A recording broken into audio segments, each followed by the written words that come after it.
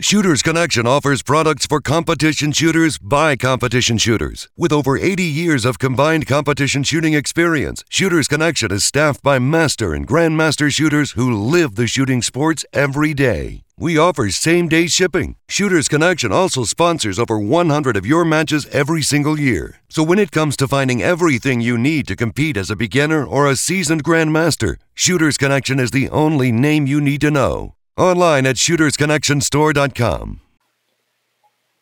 What's up, everybody? We are back with the Hip Factor. We got the whole crew, myself, Jeremy Reed, Mr. Jeff Coughlin, and Mr. Sasquatch. I don't know if I've ever asked this. How many people call you Sasquatch versus Jared? Most call me Jared. Really? Yeah. Huh. That's ridiculous. Do they just not know that your name is Sasquatch or what? No, I normally just crush the heads of the people who say that in person. Yeah, that seems reasonable. So yeah, we're back with the full crew. What do you guys got? Jeff, you had to go back for a second drink tonight. So it must be something great. No. It's just my cheap favorite, the Evan Williams single barrel. With a nice cheap big cube of ice in it. Yeah, a nice big cube of ice, nice and cold, nice and smooth. It doesn't hurt too much when I drink it. Dude, it was hitting just right tonight. So I went and topped her off before we started. That's good. I'm glad. How about yourself? Tonight I have this dry fly wheated bourbon that we bought at Macadoodles in Missouri. Yeah. 120 proof. I had some rare breed earlier tonight, but that's what we got. That's what we got in the old Glen the King dry fly tonight. was good. That was a good one. Yeah, I mean for as young as that distillery is, like this is only like a 3-year-old wheated bourbon. It's pretty good. I look forward to seeing them in the future. I think they're going to put out some really good stuff in the future. Yeah.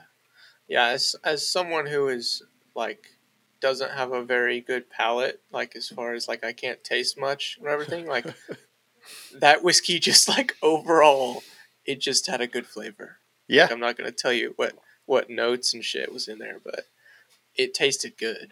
Yeah. I mean, like, the majority of when I have, like, whiskey, it's more just, like, is this enjoyable? I mean, sometimes, like, if I'm sitting out, like, with my buddy Bob and, like, we're talking about it, then it's like, oh, yeah, what notes are you getting on it? But the majority of the time, it's just like, yeah, this is really enjoyable. Yeah. So that's totally acceptable. Yeah, and generally for me, it's like 100 proof, 90 to 100 proof it's just enjoyable. Yeah, and this was you like this one. So this one's at 120. Yeah, so, that one was pretty good. Yeah, and wheated bourbons are often people like wheated bourbons.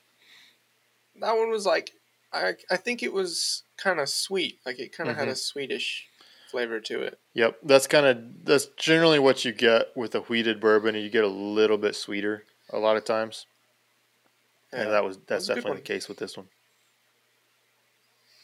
Sure, Jared, you got your water? Oh, yep. Sticking with good old-fashioned water today. Okay. We haven't talked. We didn't talk with you last week. Are you still waking up early and going to work out? Yep, and the days I can. I didn't this morning, but I got back from the summit at I don't know, it was probably a little after 9 when I got home, but I was super wore out, but then I couldn't sleep, so I didn't go to sleep until like 11. My alarm went off 5:30 this morning. I'm like, nope, I'm going to sleep in. Yeah. That's kind of understandable. Yeah. I hear you. So, we have a couple of things that we need to cover in today's episode as far as the summit, and we need to cover Bighorn. So those are the two main ones. If we get through those, which I don't have much faith that we will, then we have a massive amount of topics and questions in our Discord that we can go over. But first, a little bit of housekeeping. If you're not following us on social media of your choice, please do so. Facebook, Instagram, or if you want to join our Discord, there will be a link or there's been a link in the last couple episodes if you want to go hit that link. As soon as I can figure out a good way to put a paywall on the Discord, that will be happening. We have enough people in there, it will become exclusive to our community, basically. It won't be expensive, and if you're in right now, you'll be grandfathered in if I can figure out how to do that. So, cover that. Also, at the beginning of this, you probably saw a Shooters Connection ad. Shooters Connection has sponsored this episode of the podcast, so we appreciate them. We have a link to their store in the description. If you'll use that link, support the podcast, support Shooters Connection, much appreciated. And that, I believe, is all the housekeeping. Y'all have anything else? Jared, did you have something that you wanted to talk about? Yeah. So many people are probably familiar with Henning Group. Makes base pads and grips and stuff like that for our sport. I was talking to Henning today. He is actually releasing. Well, this is Monday, the 24th or 5th. We're recording 25th. So sometime this week, he is actually releasing a new holster hanger and new single stack pouches. So definitely check those out on his website. Obviously, if you have any of Henning's products, he's very meticulous on his machining. So yeah, I'm looking forward to checking out the holster hanger.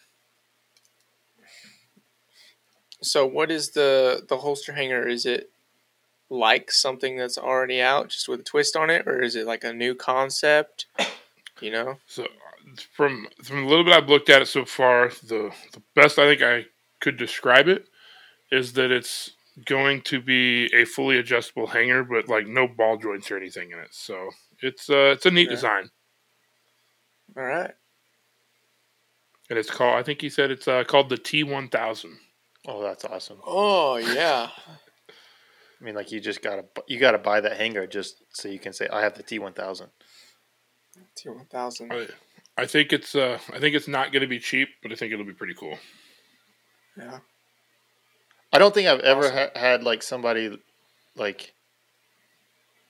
I don't think I've ever heard of somebody saying they had a problem with like the manufacturing of one of Henning's products. Like it was, like the quality was not good. I don't think I've ever heard that from anybody.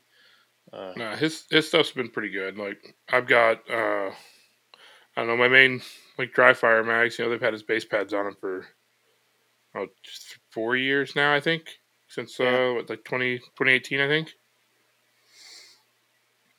Is he making a base pad for the Canic?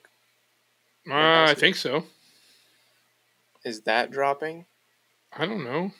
Why don't you text him and be like, Henning, I need base pads because these plastic ones break all the time. Well, I have Taylor Freelance ones, but I would rather have Henning ones. Yeah, those would be cooler if he makes them. Let's see.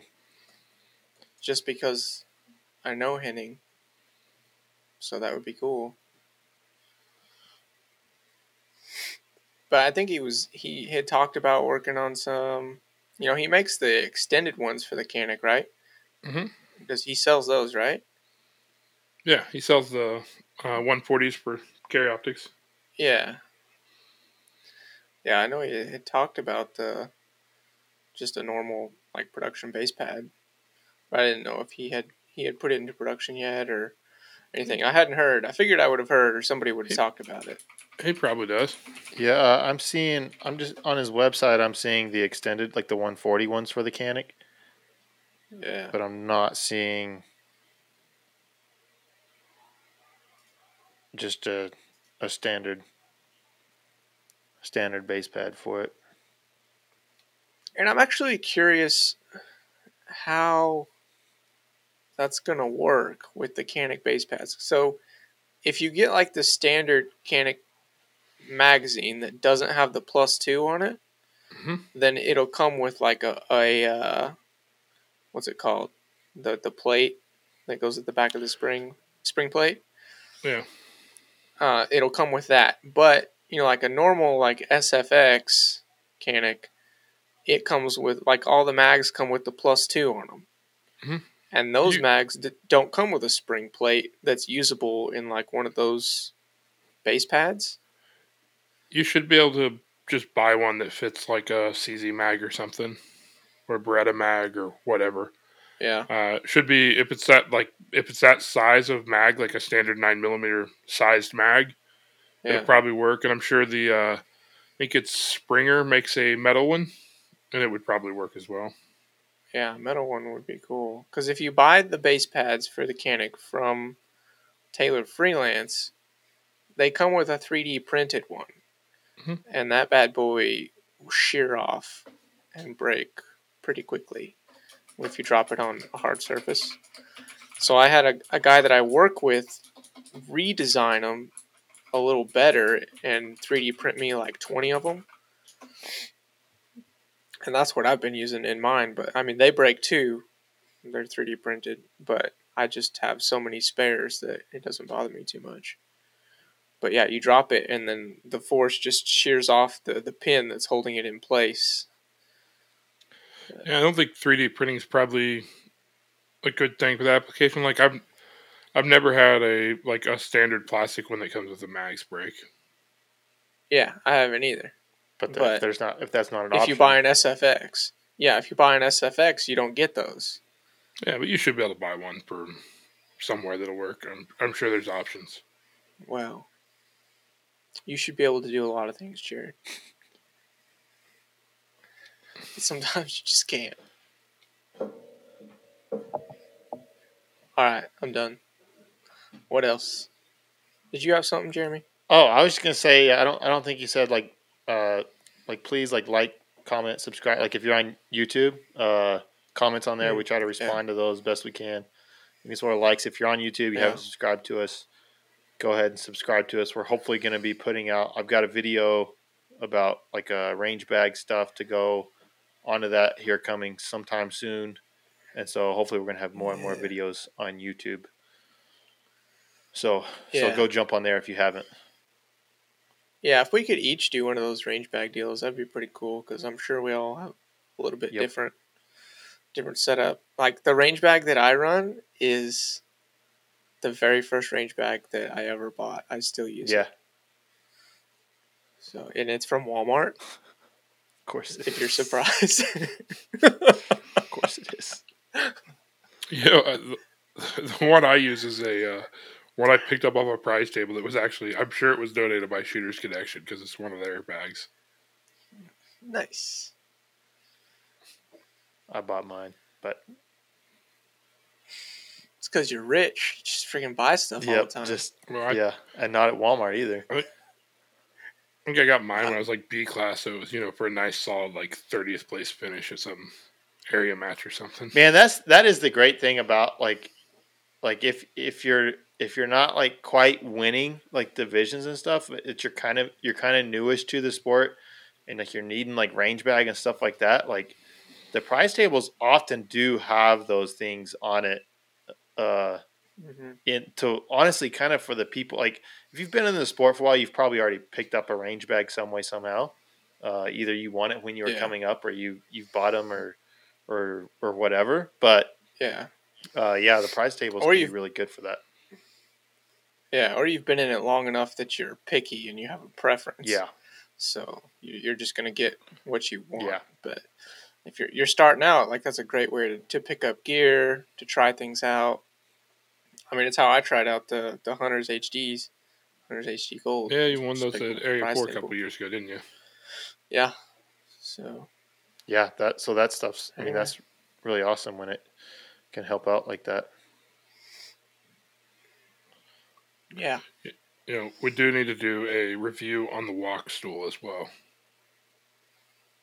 I mean, it's in my. I mean, like I mentioned it in my video. Perfect. All right, so Jared, you did mention this. Like you were at the PSTG Summit. I think it's PSTG Summit, right? Isn't that what they call it? Yeah, it's Practical Shooting Training Group Summit. I think they still describe it as a sharing of knowledge, essentially. So this year it was in Omaha, Nebraska, up at Joel's home range, Eastern Nebraska Gun Club, I think is what it's called. And the format that they use for it is they basically do pairs of instructors. a 3-hour block in the morning, 3-hour block in the afternoon. Everybody ends up in all the blocks all 3 days, kind of combined together, working from a little more set standard shooting stuff, and then it kind of builds on it over the course of the class. I'm sure several of our listeners are probably members of PSTG, so I believe Joel will be getting the various blocks videos up in the near future. But it's certainly it's a very interesting training method, and if I wouldn't say it's necessarily a replacement for a class, but it's a great way to get access to a lot of different instructors and their information in a formalized setting that's all going to be guys that are pretty serious about getting better. So the instructors there that were this year was Rob Epinani, I think is how you pronounce his last name.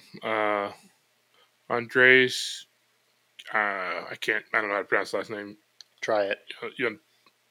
Yanopoulos or something like that. It's a different last name. He's been on this show. Yeah. When Jason was on here. I still don't know how to pronounce his last name. I think. But Andres is friends. Good. Joel was obviously an instructor. Ben was an instructor. Wanze Kim was there. And Malin Hall was there as well from down in Jeremy's great state of Texas. I'm sure you probably bumped into him a little bit. Him and Kimmy. He shoot quite a bit. Like maybe only one. Texas is big, man. No one cares about Texas. But yeah, so like I said, the first day was kind of focusing on a little more, the fundamentals of shooting, I guess you'd say. It was kind of the focus there. Then the second day, it was a little more the stuff really. So like on the second day, Wanzik was teaching like on his confirmations, different types of confirmation shooting and how to apply it into, what you're shooting. And Ben did a block on like how you, it's the right way to say it, probably how you approach a stage as far as like what you're looking at. So like looking at a spot and going to that spot, looking at a spot on the target is kind of the foundation of his. I don't want to give too much away because obviously you need to go check out the videos to see it. But it's a fun learning experience, and obviously it's great to get out of town for a few days and hang out with all the guys. Joel is a great host on stuff like that, so he had planned dinners each night so everyone could go get together, eat dinner, talk about shooting and non-shooting. It was a good time. So, like, how many people were at this thing? I think there was 25 or so students. And then, was it 7 instructors? Maybe a little bit more than that. Somewhere around that. I don't know. And what's the cost for it? I'm not sure what it costs, so I was just kind of there being a bum with Joel. Oh, okay. I kind of thought in the past it was almost free. Like basically like there was an administrative cost, but it wasn't like a $300 thing in the past. I don't know if that's still the case. I don't think it's a moneymaker by any means. I don't know what this year's was, but when I went a couple years ago, I think it was like $200 or $250, which it sounds like a lot until you think that how many people are, 3 days on the range, all the targets, all the pasters, all the paints, all that administrative stuff. Like, I don't see any way that that's a moneymaker. It's a way to get everybody together in person, probably get some content, share the content, and give something back to the members who are paying to be members of PSTG. So we built a stage each day for people to shoot on, over lunch or whatever. So training on stages is something that I just don't really do because it's not a good use of like time to build a stage for training. So it was nice to, so one day me, Rob, and Malin shot a stage for a couple hours. We'd shoot a section of it or shoot it different ways and, push each other on a little bit. And it's good to. This wouldn't be the best way to train all the time, but it's certainly a valuable thing to do when you have the opportunity, because it's just not something you do a lot. Shoot the same stage 3 different ways to see how it works, or try to do 2 different stage plans. The refresher on one's a confirmation. So anybody that's familiar with I think it's in the books too, but off PSTG is like confirmation 1, 2, and 3. So it's a good refresher. And then the way Ben, I don't want to give too much away there, but essentially it's confirmation 1 is basically just like focus on the target, outline the gun, shoot the trigger. So it's generally what you do on like a 5-yard target or something. You're not like with the sights real hard. Confirmation 2 is more like you see your dot, the dot of your red dot or your front sight fall back in the notch. Confirmation 3 is like super stable sights in broad, simple terms. There's a lot more to it than that, so I certainly encourage you to check it out in the books. I believe it was mentioned in the last Ben Steger book, and then it's obviously on PSTG. And then I did like the way Ben taught his block, specifically on like how he approached teaching, like looking at specific spots. It really keeps it shooting. It's a very beneficial block. That one would be probably, to me, one of the more interesting videos to make sure to check out from that.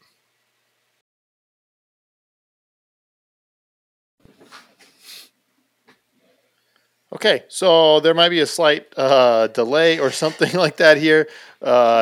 Technology and recording from multiple different places.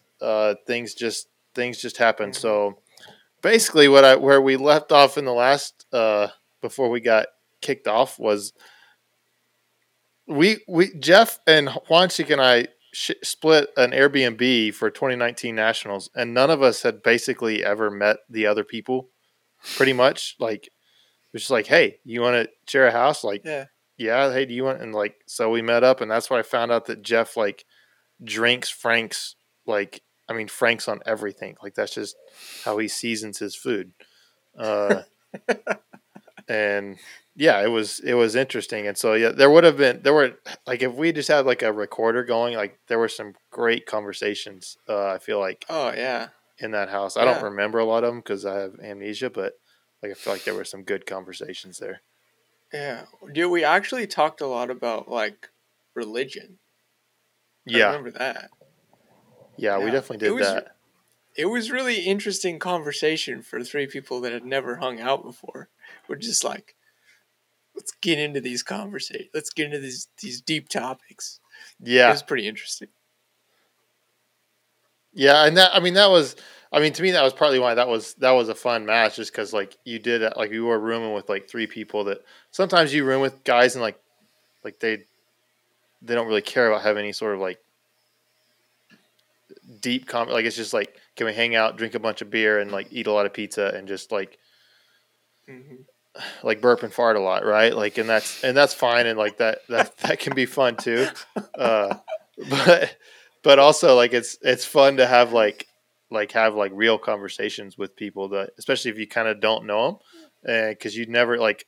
I mean, now knowing Jeff, like you don't know where Jeff's gonna come from, like with his perspective, because he's so like ambiguous isn't the right word, but just like he's so like open and like willing to hear like other different ideas about things. Like he doesn't necessarily like, he will have an opinion, but he doesn't necessarily want to have an opinion.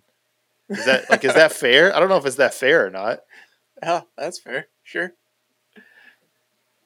Anyway, and then of course you have me, and I have an opinion about even if I don't know anything about it, I can form an opinion like real quick. Yeah. First gunsmith to ever have an opinion on everything. Yeah, it's shocking. First one. Yeah. Very shocking. I don't remember who it was I was talking to, but they were saying something about different gunsmiths, and I was like, from what I've gathered from gunsmiths is they all have like one other person's work that they really respect and like. They have the person who taught them, who they also think does a really good job, and then like nobody else is worth a shit at building guns. in very general terms. That's probably. I mean, yeah, that's probably fair. The Pretty gunsmithing close. world is so interesting. I mean, it's fascinating. I mean, it's not unique to the gunsmithing world. Like it's the same in any other world, just because people have different personalities. Like I just came from the Bighorn and was staying at my buddy's house with some other people, and like just people that I know, but I don't necessarily hang out with all the time. And so then like you have this sport is not that big, so you have interactions with other people, and you have kind of opinions about other people, and so you like bring somebody up, and like they immediately just like frown or they're like like it's like, oh, okay, so you've had some sort of experience with this person, so that's He's talking about you, Jared. They were talking No, about you. probably. oh yeah, like Jared was the topic of discussion the whole weekend. For sure. Figured.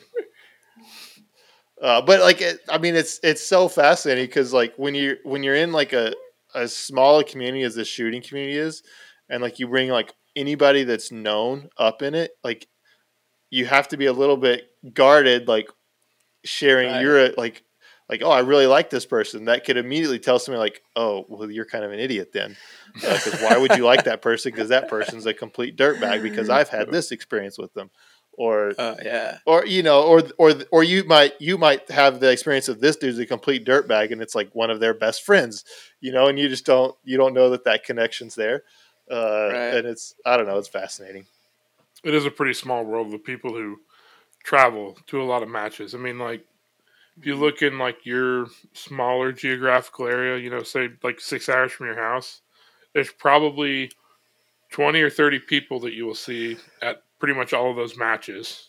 And then those same 20 or 30 people are going to be at every match that you also fly to or, you know, drive 12 hours to or whatever. Yeah, yeah, it's really fascinating. I kind of enjoy it. Those are the questions like I want to dig in. Like, why do you like this person, or why do you not like what? So what happened that made Oh, you yeah, not like dude. this person? I loved it. Like, I love to dig into that sort of stuff. Oh, yeah. It's so interesting.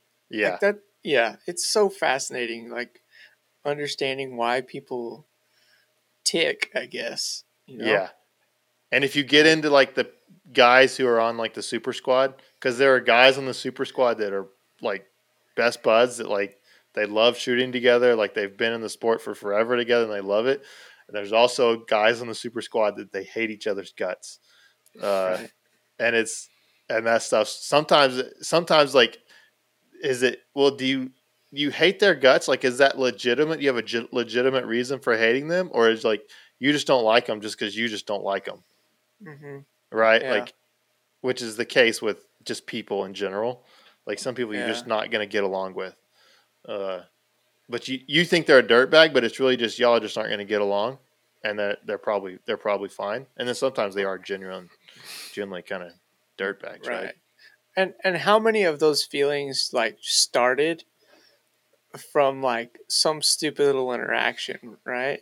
Yeah, Like it was just one stupid little thing, and then like it just builds every year. Like someone gets a little bit more snarky and a little Yep. bit more jabby, and then it just like to where now we have this like rivalry and yeah, all this. Yeah, it's pretty amusing, honestly. yeah. I think it's great. Uh, If we so didn't yeah, have this podcast, I feel like you and I could really hate each other. you and me. Yeah. Yeah. Why would you think I would hate you? No. That is the right question there. Yeah, I wouldn't hate you. You don't hate anybody. I only hate like one. I think I just can think of one person. person that you don't Just like one- that's in this sport. Just one. I think it's just one person. But yeah, I mean, I could see, but you wouldn't like me. You would think that I was spineless. That's what you would feel about me. You'd be like, that spineless little salamander. Those would be your feelings. And then you would go to all your super squad buddies and you tell them that. And you just all sit there and talk bad about me. I could see it. I could see it.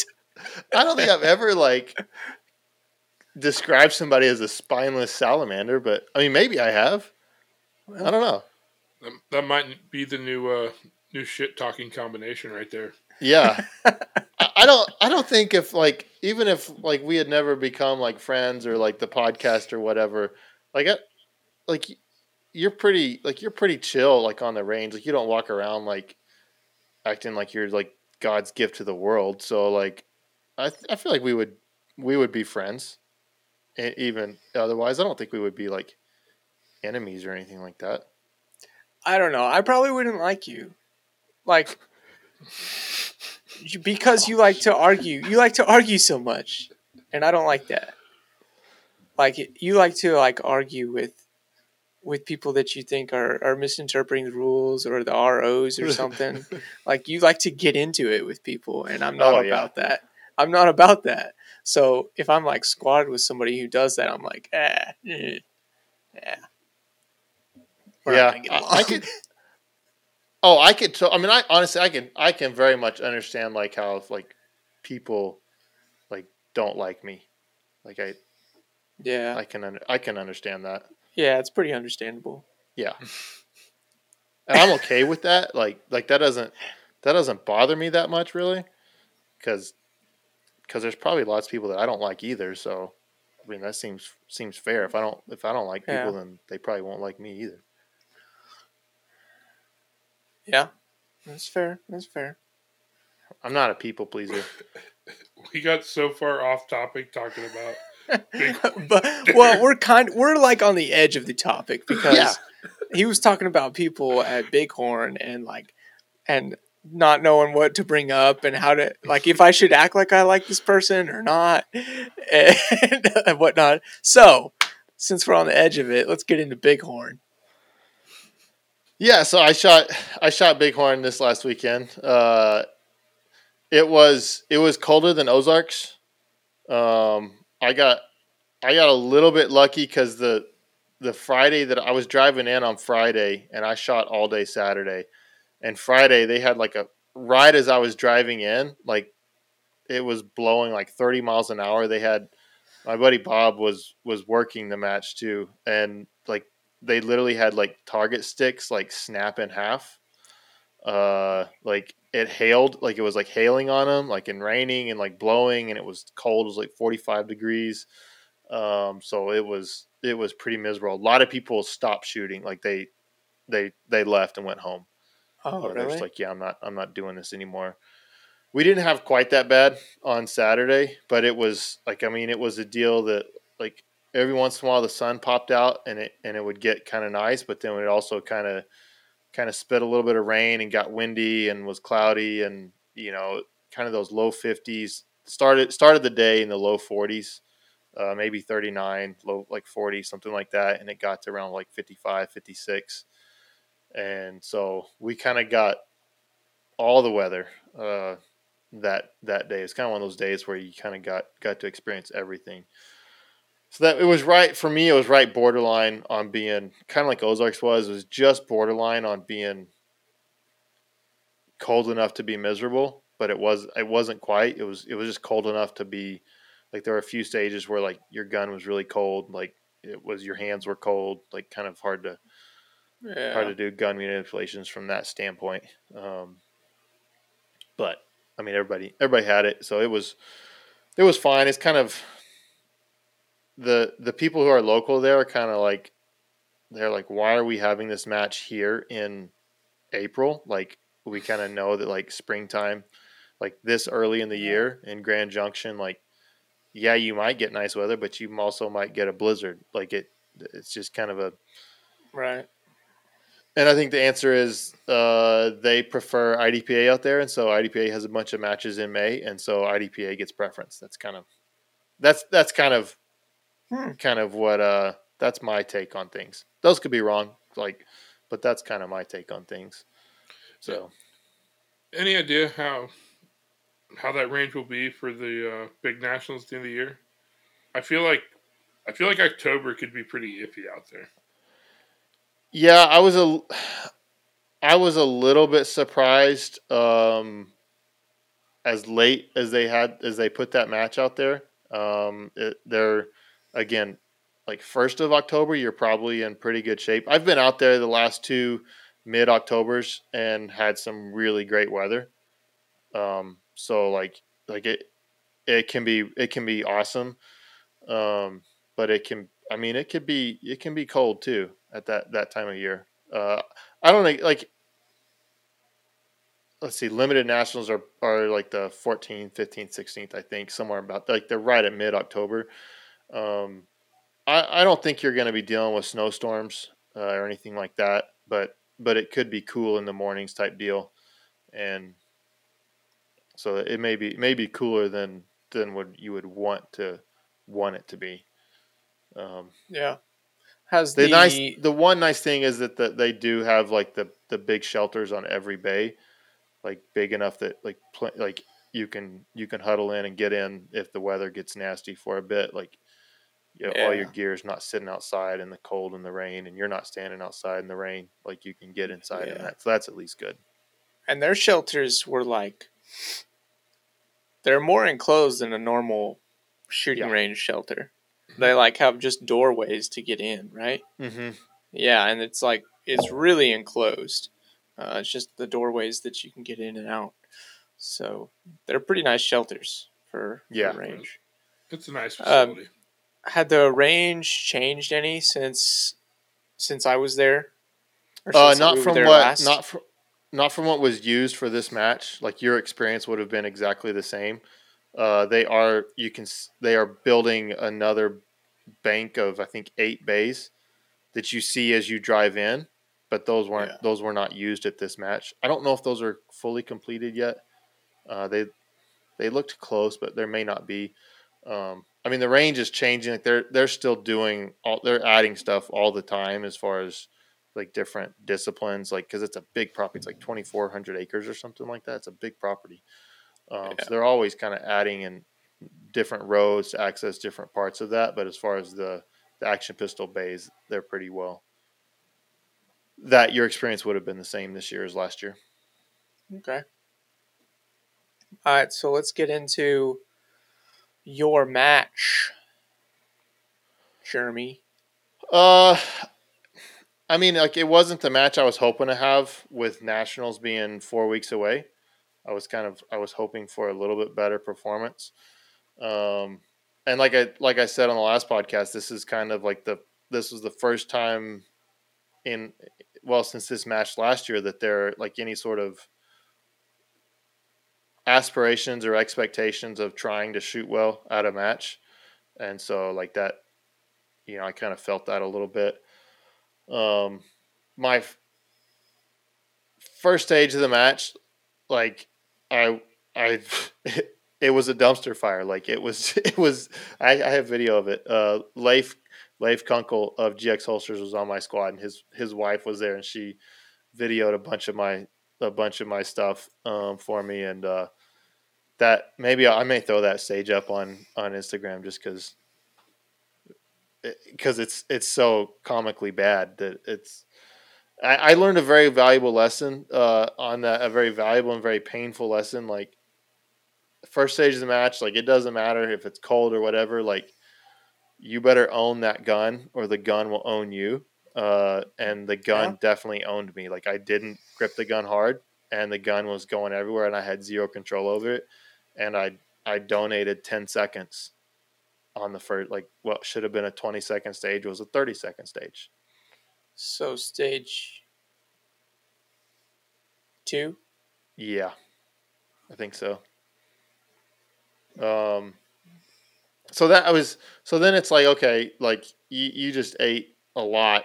You donated a lot of points. John McClain won the match in single stack. And he shot a pretty decent match. He wasn't mistake free, but he shot a pretty good match. Yeah.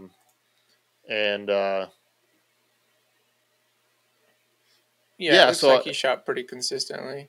Yeah, that was your worst stage. I mean, you just went up from there. Yeah, I had about 3 dumpster fire stages that were pretty bad, and there were some really good moments, and then there were some other moments that were just kind of just too many mistakes in them to be all that good. Yeah. So like I think so we have a listener question that I don't know if you were going to ask, Jeff, but like his question, and this is probably when he asked the question, it was good because it's going to force me to like try to take a good outlook from this match. But the question is, what went really well for you, Jeremy, at Bighorn? What aspect of your shooting was just on point and a rocking foundation for the year? I want to hear highlights of performance. Like that's tough for me. Like even if I had a good match, that's tough for me because I tend to be like pretty critical. Like I mean, if people listen to the show, like they probably know that. Right, and this guy's a long-time listener. I know that for sure. Yeah. From other comments that he's made, so he's kind of got I think he's got a taste for how you come out of matches that you didn't do particularly well. I think maybe he's trying to help you here. He's trying to guide you down the path of positivity. I think he is, and so like I don't know his actual name, but Potato for Hire is his screen name, which we still like almost like virtually like there's 100 some odd people on the Discord. Like I'm amazed how few of them have an actual name on there. So like we're all just like I'm just guessing on who these people are. Like we're just guessing. We're getting a clue on some of them when they submit their reload videos. Right. Like it's like, oh okay, like you get to see what their face looks like at least. But yeah, he's definitely trying to lead me in a good direction. So like with that in mind, I started the match off like not in a great mood. Like it's like you start the match like that poorly, and it's like it's hot. Like I'm sitting there like trying to like, hey, don't get mad at yourself. Like don't get super down. Like try to figure this out. But at the same time, like it's like you're pissed. Like you're just pissed. Like you drove all the way out there and like you basically gave away. It feels like you gave away the match on that first stage, and you like that's not you try not to have that attitude, but that's what you're battling with, right? Like that's what's going through your mind, and just kind of the disappointment. Like you're not trying to be like at one point my morning was pretty rough. Like most of my morning stages were pretty rough, and at one point Charlie Perez, he won limited. He was like, "Man, you just don't look like you're having any fun." And it's like, well, like I'm shooting like crap. Like is it like nobody has fun when they shoot like crap and they actually put effort into the sport? Like it's fun to do well. He's like, well, that's probably why you're not shooting well. You're just not having fun. You just need to have fun. And I'm just sitting there looking. I'm like, Charlie, like I don't know how to like just like look at you. Like after what my performance has been, like I don't know how to just look at you and just like laugh and hey, it's fun, yay! Like I don't know how to do that. Like I don't I understand what you're trying to say, what you're trying to tell me, but that like I don't know how to just like flip a switch and just be happy. That's I don't know. Like some people can do that, and I can't. So it kind of seems like both the podcast question and Charlie, kind of what I feel like they're getting at is that if you're having a rough go and all you're focusing on is what's not going well, that's all that's going to continue happening is what's not going well. If all you're looking for is a problem, that's all you're ever going to find. Yeah, and so I mean one of the positives from this is that like I wasn't like Jolly Saint Nick out there, but like I wasn't just trying to dwell on I didn't look like I was having fun because I was generally trying to figure out like how do I turn this around and how do I shoot better? Like that was what I was genuinely trying to do. And so I was serious from that standpoint of it. I mean, yeah, there's certainly a bit of the just you get down in the dumps when you have kind of several mistakes in a row, but it was generally from a standpoint of like how can I fix this? And so one of the positives, like there were good stages. Like it wasn't just a total dumpster fire. Like there were like the first stage, like I couldn't hit a piece of steel to save my life, and there were a couple other stages and positions like that where I just went to war on a piece of steel, and it's like, what in the world? And And then there were others like I went like 2 or 3 stages in a row and like didn't miss a single piece of steel, and was like I couldn't miss. Like it was like I was in complete control of it. And so like that's like the good stuff that I need to get to. You can kind of look through my results and see where I shot well. It's like, a whole bunch of alphas and a small handful of like 4 or less, 5 or less Charlies type deal. And then you see like I think I had 3 stages with 3 or more deltas on them. It's like, okay, well, that you can kind of see like, yeah, he wasn't quite in control of what was going on there. And so, so trying to remember those things, those stages that did go well, and just and try to get that. So the not gripping the gun hard, like out of the holster, like that was a big mistake. And that's something probably first stage of the match, like you're nervous, like when you're nervous, like you can't exert as much force. And so I may need to put more mental focus into gripping hard. Cause like I'm just naturally may not do that, whenever I'm nervous first stage of the match. But then I kind of like the next thing is kind of my big takeaway from this match is visualizations. And so like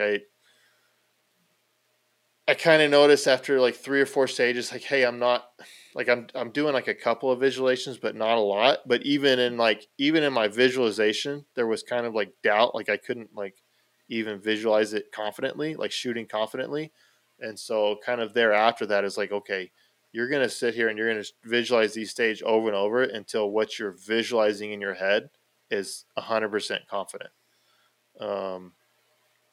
And that seemed to help generally. Like that didn't fix everything. Like I still had some blow ups. But that generally was a better approach. And so that is something I'll definitely be taking forward more. That's something I'll be doing more in practice, is doing more visualizations before I shoot a drill, shoot a run, or anything like that. I'll make sure that I'm doing visualizations there, and really to practice the visualization part, and practice the performance part as much as I can. Right. Yeah, we had a question about visualization, but we should probably not get into that. Yeah, I would love to, like I wish that we could, like hook up like a some sort of sensor to like people's brains, like for their brain activity, like what's going on, like whenever while they're shooting a stage. Because I feel like mine, like when the buzzer goes off right now, it like almost turned into just more like just like panic, go crazy, like it's just like that buzzer goes off, it's like blah, and that's not helpful. Right. I don't think, and so I need to fix that. Right. It's interesting also that people do things so differently. Like when you shoot, it generally takes you a little bit to get warmed up, right? Mm-hmm. So like you'll shoot and you'll start off slow, and then you might get better towards the end of the match. Yeah. And generally for me, like this happens like almost every match I shoot. Like my first to second stages are my best of the entire match, which is so strange. And then Yes. I get more sloppy and shoot worse as the day goes on. But it's generally the first part that goes poorly. So I know it's going to be rough when I come out and I have a poor like first 2 or 3 stages. Like, ooh, I don't even know what to do from here, because it generally just goes downhill from the beginning. But then the other part of that is how you manage that. But it is interesting, like how differently people start out matches. Like not everybody is that way. Not everybody shows up and has to warm up to doing well. Some people are weird, like myself. Yeah, I mean, I almost wonder if the nervousness, like that forces you to focus more, like, and you you were able to use that nervousness to focus more. Whereas for me, it's Yeah. like I need to get over the nervousness to be able to use that focus properly. Yeah, and I remember it particularly well, and this is so strange, particularly well at when we shot nationals in 2019. That was my very first nationals, and I was the first shooter on the first stage Uh-huh. of my first nationals, and I was so freaking nervous, man. Like, obviously, most nervous I've ever been at any match ever. Um, but I remember how the gun felt on that stage. I remember, like, the gun felt like it was a 22 when it was going off. Really? In that stage, yeah. Like, I could see the sights and control the gun so freaking clearly on that stage. And I remember what the gun looked and felt like on that stage. But it was the most nervous and, like, wrecked mentally I had ever been on a stage. So That's it's a so really, fascinating. really interesting combination there of stress and nervousness and my ability. Like, when I got done shooting that stage, I was like, dude, I just handled that 40. Like, that gun felt like nothing on that stage. Yeah. And it was just a really weird sensation, but I still remember it. Yeah, like I mean, I get that sensation, but it's whenever like I'm not like the nerves are like you're 3 or 4 stages in, right? Like the nerves are gone and you're just like shooting and like things are kind of normal again. Right. Is when that happens. That's interesting. Yeah, it's weird.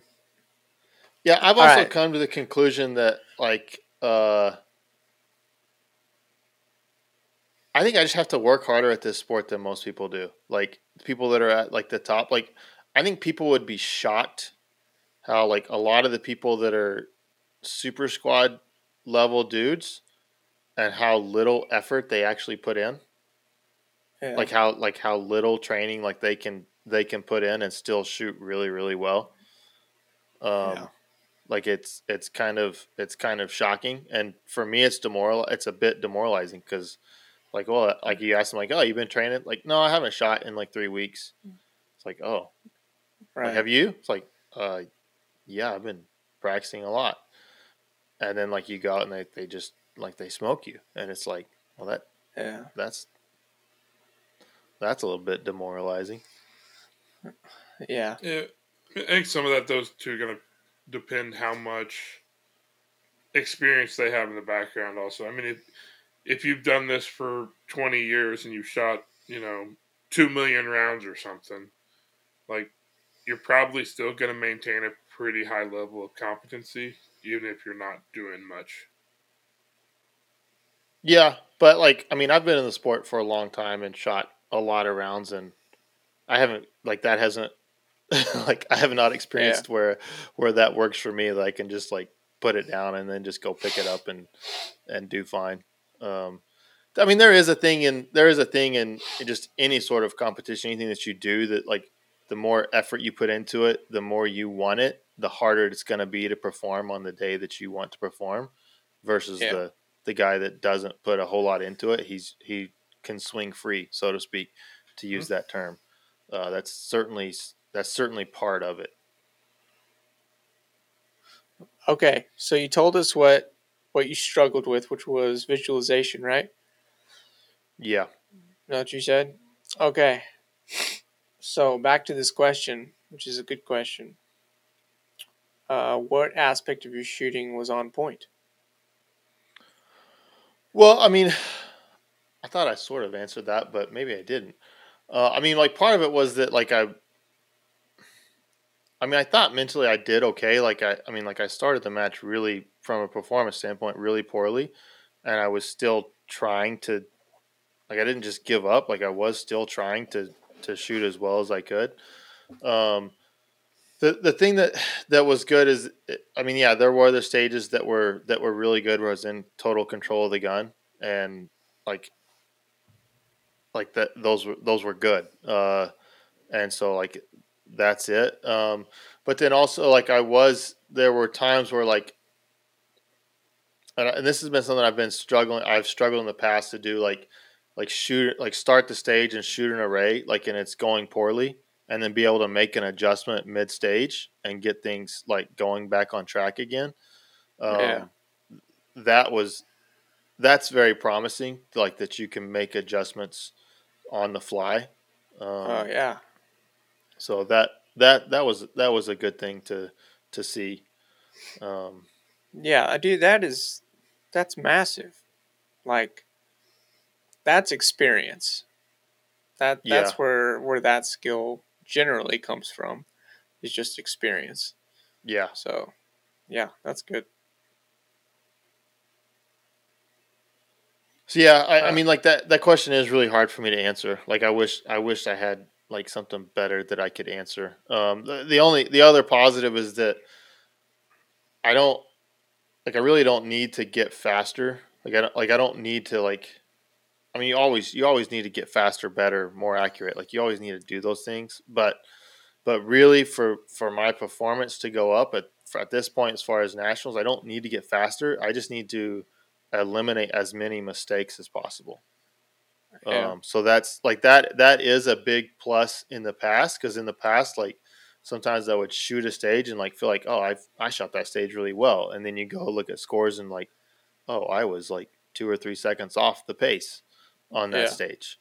I don't feel like that's nearly as much the case now. Because like we were shooting with the top three limited guys was on my squad, and like there were stages where you you'd expect to be quite a bit slower than them. It's like, oh, my times where I my on the stages that I shot well, it's like, oh, my times were right there with those guys, even with a couple extra loads in there. So yeah, that's a big positive, is that I don't need to push to get faster. I just need to eliminate mistakes. yeah. And I feel like there's a couple of different approaches to that. But, I mean, getting faster is one approach Yeah, because then you're faster and you could go and shoot what you feel like is a slow stage and it's on par with everybody else's time. yeah, So, that's one approach as well. But, yeah, I see what you're saying. Um, I guess that answers the next part of the question, which was your highlights of performance.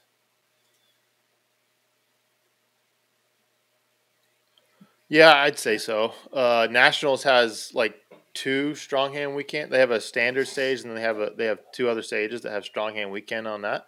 And we had a strong hand weekend stage at this match that I crushed. So Good. Mandatory load?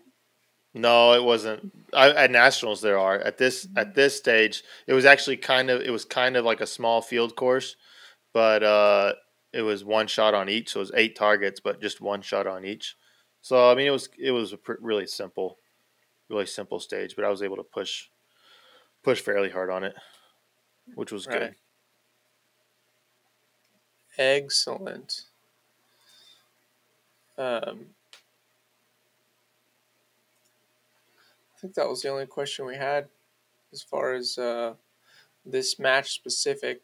For anybody wondering, we get questions like specifically for podcasts again through the Discord. I know we shield a lot, but like when we're about to record, I'll put a post up on the Discord and be like, we already have plenty of questions, but if you have something very specific to what's going on during this recording, go ahead and throw up a question or something that's happened this weekend or something like that. And you can put a question up, and if we can work it in, we will. But we were going to be talking about Bighorn and the summit, so questions relevant to those would be covered in this podcast. But all other questions are still in the queue, which is getting quite long. So we Yeah, we really need to have an episode where we just answer. just crush questions and Yeah, don't chase rabbits. yeah. I like chasing rabbits. Yeah.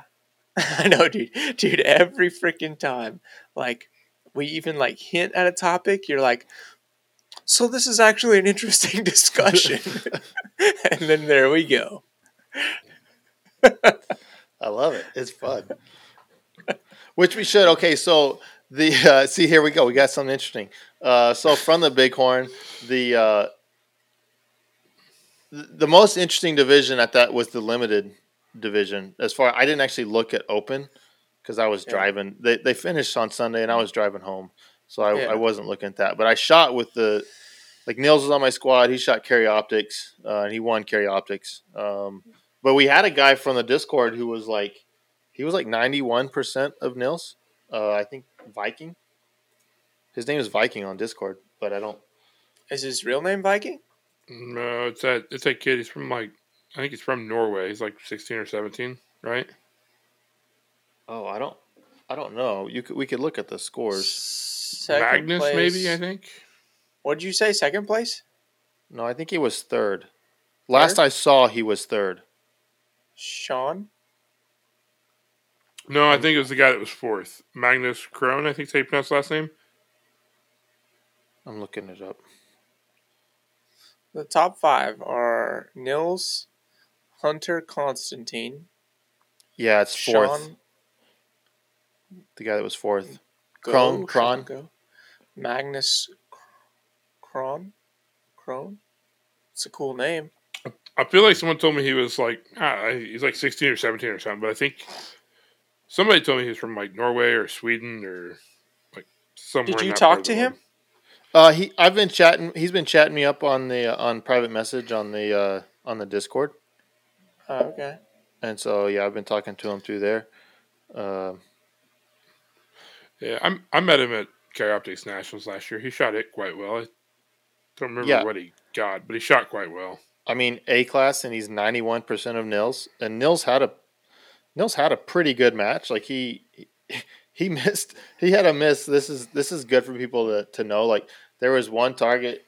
Is one of our last stage of the match it was the closest target of the match, the easiest shot of the match, and Nils went alpha mic on it. Like, it was like, I mean, it was literally like 3 feet.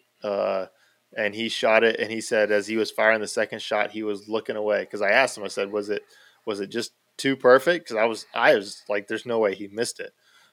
He's like, "Well, my head was like this to the left as my gun was to the right, so probably pulled off of it." It's like, well, yeah, probably so. So, I mean, even a guy like Nils can miss a target like that close, and it was surprisingly easy to do. It is. Like if you let your focus kind of dip just for a second, like you take a target for granted, you're in trouble. Oh. You can make mistakes. But so for Magnus to be 98.5% or whatever as A class, then that's pretty darn freaking good. That would usually get you if you're over 90% of the match winner at nationals, you're usually going to be top 10. Yeah. He was 91.4-ish. So, good job to him. Like, Nils. that's a heck of a match. Hella good job. And then in the limited match was super close. And it has been close. Like last year, it was like last year, we all thought Charlie Perez I shot with Charlie Perez again last year at this, and I really think he had a better match. I think he shot a better match last year than he did this year. But he lost out, I think, by less than 5 points last year. And so then this year, him and Kenny Terry was on our squad, and Bob Crow was right there too. I think Bob was like 28 points away from the win, and Bob's a guy that like he hadn't shot a gun since Barry's Steel Open like 3 weeks ago, and he shot a 9mm there. And then this, like, he was working all week, he RO'd all week, and then just showed up and shot, and he was 28 points off of the win. But Kenny was basically kind of like Kenny shot a great match, and and Charlie had a couple stumbles kind of early, not big, but just kind of a couple not great stages, and so Kenny was shooting well. It's like, yeah, Kenny's probably winning. And then like going to the last stage, Kenny shot first, and he shot a good stage, but it was one of those. It was 32 rounds, all open targets, but there were some that were at like that 20 to 25 yard range, IPSC targets, which are just, I mean, it's right at that range where it's so easy to throw a mic. Like it's so easy to just pull one off of it. And Kenny, he did. He had a mic on one of the far targets, and he shot before Panda, and Panda shot, a good enough stage. Like he kept them all on there that he kind of overcame. I think Panda won by 4 points, if I remember right. It's pretty close. 6. 6 points. Yeah.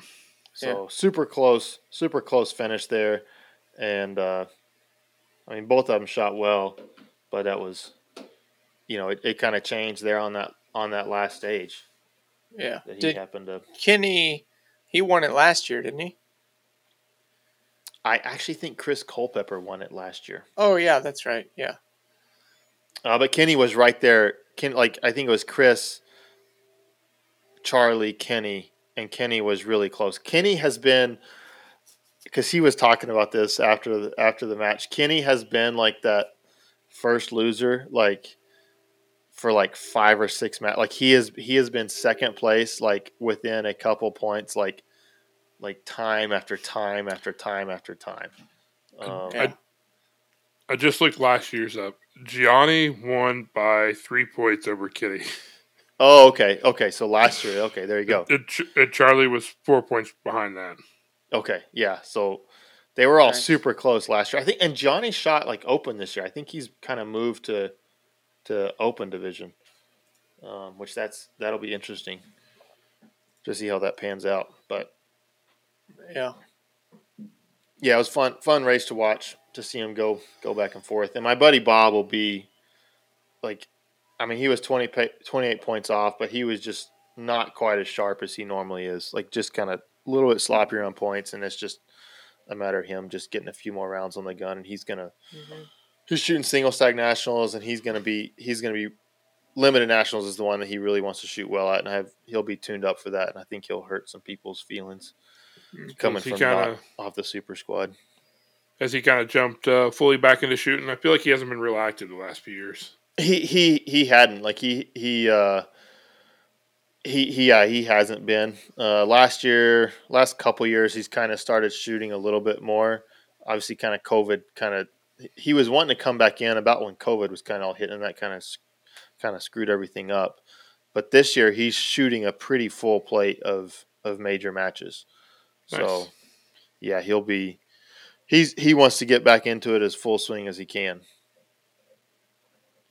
So I got him some. He's got some primers now. That was a little bit of his concern. He had like, I don't know, 3,000 primers, which was like going to get him basically ammo to shoot matches with. Like he had bought like a single brick off of Midway because you could only buy like 1,000 at a time, and it cost him like, I don't know, $110 to get like 1,000 primers, because it's like that's just kind of where he was at. But he's got some primers now, so that's good. Nice. Yeah, he'll be out there hurting people's feelings again. Excellent. Real quick, let's cover production open at Bighorn. Yeah. Production, I don't know any of the people in production, which kind of says to me production is all but dead. The guy that won it, the name's familiar. I don't know if I've met him or not, but the name's familiar. I think he's a pretty solid shooter. Well, he won, so that would make sense. Yeah, again, another match where single stack numbers were basically identical to production. So that's crazy. That's crazy how quickly that happened to production. I'm gonna. Yeah, it's just nuts. I'm gonna guess production nationals will be really well attended, since Carry Optics is a month before it. I think everybody that's shooting Carry Optics will drop their optics and they'll go shoot production. Yeah, I won't. after I won't that go match. I won't go on a rant about that. Anyway, top 3 of production: Dan McNutt, Richard Clare, Kevin. Oh God, that is the last name. Jeremy, you tackle it. You go for Hold on, it. let me get it up. This is third place. Kiambo. Okay, yeah, I like it. So that's the top 3 production.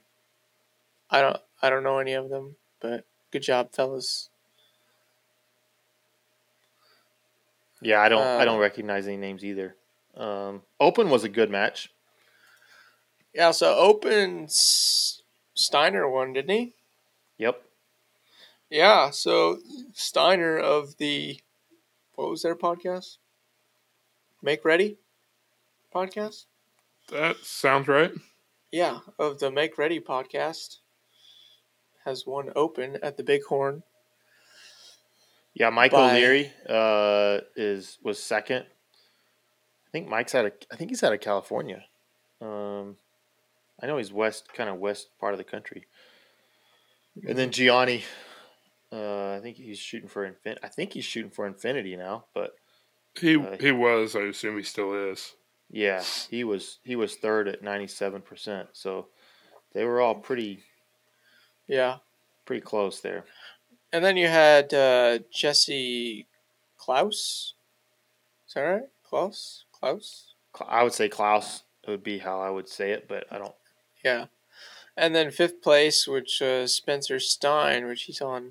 I've been following him on the gram for a while. Spencer's good. I don't think he's shot a lot the last couple of years either, though, with during COVID times. Yeah, I think actually he made a post about going to this match, and it was his first match in 18 months, I think. Oh, wow. Yeah, I think that's crazy. It's a long off season. That is. That's quite the off season. But yeah, he's a pretty entertaining guy to watch shoot. Good open shooter. But congrats to Eric. I met Eric at this match last year. I don't know that I don't think I've actually ever met him. Yeah. I've met him once. I didn't really get to talk to him. I just met him. So, good job, Eric. Well, cool. And hold on. Oh. I feel like we should at least mention PCC. Should we? Well, let's mention Revolver first. Did the Williams girl win PCC? Yeah, she did.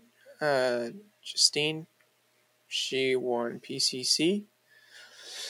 Followed by Mason Zier, and Scott. Wow, that is a last name. Hold on. Oh, I need to see it. Sripapatanavang. Wow. That's incredible. I have no idea. Let's hear it, Jeremy. Sri Papatanavang. That was pretty good, actually. I mean, I have no idea if that was close, but that was good flow. Yeah. You just got to you got to basically count how many, not consonants. How many vowels there are? And so you just got to make sure you get that many vowels in it and say it fast, and you'll be pretty close, right? Yeah. That was solid. Solid.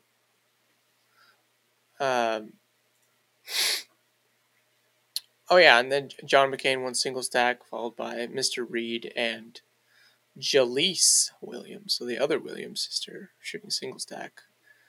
Yeah, she shot some impressive stages. Yeah. I will say that. She had some stages that were quite impressive. Shooting minor as well. Minor would have made this match a lot less stressful. Yeah. There was lots of mini poppers, kind of 8-round arrays with mini poppers in it, where you just had to nut up and hit stuff, and having a couple extra rounds would have been just a lot less stressful. That's what everybody says that shoots major.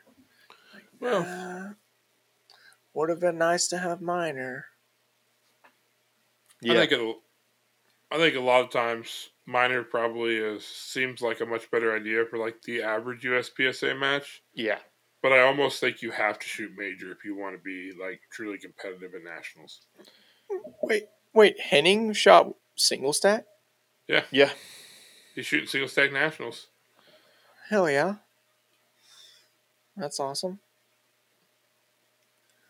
I was trying to see. I don't think there was anybody else. I think he's coming for Jeremy at nationals though. He should be. He's gonna have to bring it because what I did at this match is I'm bringing more to the table than what I brought at this match. There you go. That's the attitude. That's the attitude, right? That's the attitude. Freaking seek and destroy. That's right. Yeah, we were talking. Me and Henning were talking earlier tonight, and I think he really enjoys shooting like the low cap iron sight divisions. Mm-hmm. Because like everything, so much of the sport now has been pushed to high cap with a red dot that it's just so much different. Yeah. But also shout out to John McClain. He's been having a bit of a hot streak, honestly, in single stack anyway. He was third at nationals last year. Yeah, third at nationals, winning this one. Probably not training. Training's not really his thing, I don't think. No, he didn't shoot a whole lot coming in. He didn't shoot his. I mean, he shot PCC at Ozarks. Yeah. However long ago that was, and he shot his single stack a couple times before coming to this, but that's it. John's one of those that he found like he kind of had something click for him at nationals this last year, where like he was basically just kind of able to chill and just like say like he was like on the super squad and like recognized that he belonged there and like he was good enough to be there and like just kind of like chill and wasn't like trying to push and was just having fun. I mean, John McClain, like if you don't know John McClain, you know him because you've seen his pants because like he wears like the crazy John Daly pants. Like they're literally the same pants that John Daly wears. They're super loud and like that's just John McClain. Like he's always just like cutting up, goofing off, and having fun.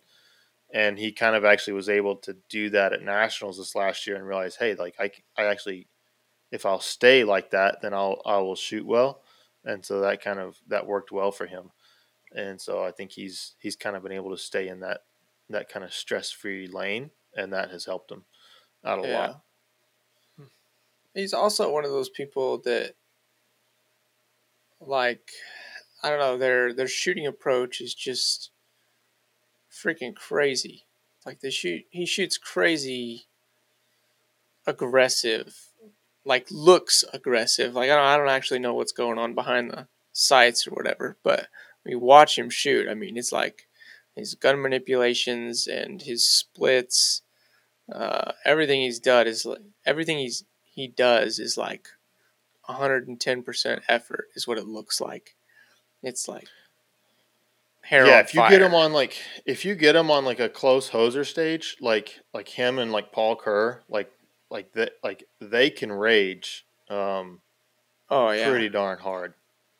Comparing him to Paul Kerr would be a good comparison. Yeah, I mean, I think Paul does it like on almost all stages. Right, yeah. Like he just rages on everything, and like it's actually amazing that he still hits stuff. But he does. Yeah. John was actually like he was pretty in control for most of this match.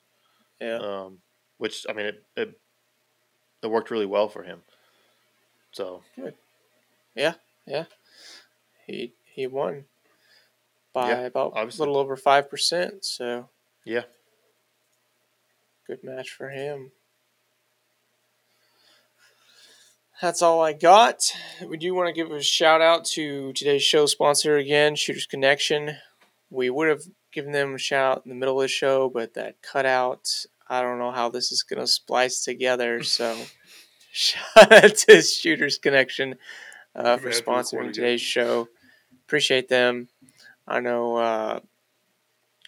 I ordered some stuff from them earlier this week or a couple weeks ago, and Jeremy had said he had just got an order in from them. Yep, just came in today. Actually, it came in Did it come in today? Yeah, it came. It just came in today. Shipping was fast. The nice thing about it was like I was actually ordering parts for like work, like for my business stuff, and it was like, hey, nice thing about them, I can order parts for that, some magazines for a customer gun for that, and I can also go ahead and I'm low on pro grip and pasters and stuff, and I can throw those stuff in my order. Whereas like Brownells, like I can't always get all that stuff from them. And Shooters Connection claims that they ship that day or next day, and sure enough, they did that. So like, it's one thing for them to say that they're going to do it; it's another thing for them to actually do it. So that's always nice that you can get stuff quick from a company. I don't think I've ever had like an order that didn't ship same day from them, unless it was like ordered that night or something. Yeah, really? Yeah. Yeah. So my Pocket Pro 2 finally bit the dust. I don't think I've talked about this on here before. Yeah, you mentioned it that you were probably getting a new timer. Yeah, well, it finally bit the dust, and that was a sad day since it was the first timer that I bought, and I had like soldered it back together at one point as well. Jeez. What'd you get? What'd you replace it with? The CED one? Is that right? CED. Yeah. The one that we were using at Ozarks that would like Bluetooth? No, that's the AMG. No. That's what I have. The CED's similar looking but different. Yeah, okay. It's just okay. It's just you got the one that I have. Yeah. So I got that one. From Did you get the silicone? Connection. Did you get the silicone case and little belt holder for it? I didn't get the silicone case. I guess I need to get that. You need to get yes, because those CEDs, if you drop them not in the silicone case, they will die. They will die. Yeah, get the silicone case for them. Yeah, I haven't figured out a good way to freaking hold that thing. Well, clip also. If you get the silicone case, then you get this clip, and it just clips onto your belt. Sorry for the audio guys, but there's a silicone case and there's a belt clip that holds it, and then you can pop it off. I got the clip. I bought the clip. It doesn't work unless you have the silicone case. It works. It works fine. Oh. Yeah, because it comes with like a rubber insert that it'll like hold the. Oh, the okay. Well, then get the silicone case. You can get rid of that rubber insert, and you just put it on your belt. And it just lives. Mine just lives on my belt. Gotcha. That's why I like it, honestly. This is also the first year that I've ordered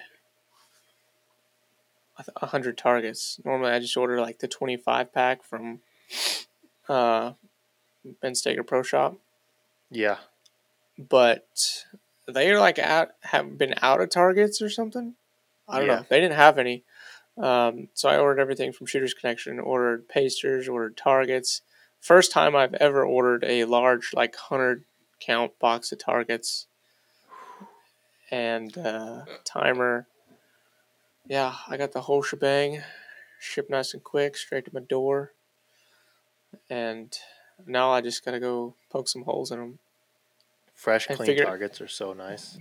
Yeah, they are nice. It gets pretty old, like trying to paste your targets back together. Yeah. The first couple years I shot, I didn't use paster tape or pasters. I just used masking tape, just like white masking tape. Jeez. That seems awful. I would post on Instagram, and people would be like, "Dear God, please get some pasters." Wow. I'm pretty sure I bought a paster gun the first year I was competing. Really? Yeah. That just seemed like the smart thing to do, like right away. I don't have one. I have one of those double alpha deals that you like stick the roll in. Yeah. You should buy a tape gun. They're like $14. I think you have a second one of those double alpha deals. I think that's what I got you off the prize table. Those are one of you. All right. Hell yeah. I can dual wield. Oh man, that way you can put some no shoots in one for whenever you shoot all your no shoots in practice. Exactly. Yeah, that's right. I need to get some white pasters. All right, we're rambling at this point. Thank you guys for listening. We've said it once, but like, comment, and subscribe on our videos. The more interaction we get, the better. And we will catch y'all next week. Peace. Oh, stop recording, damn it.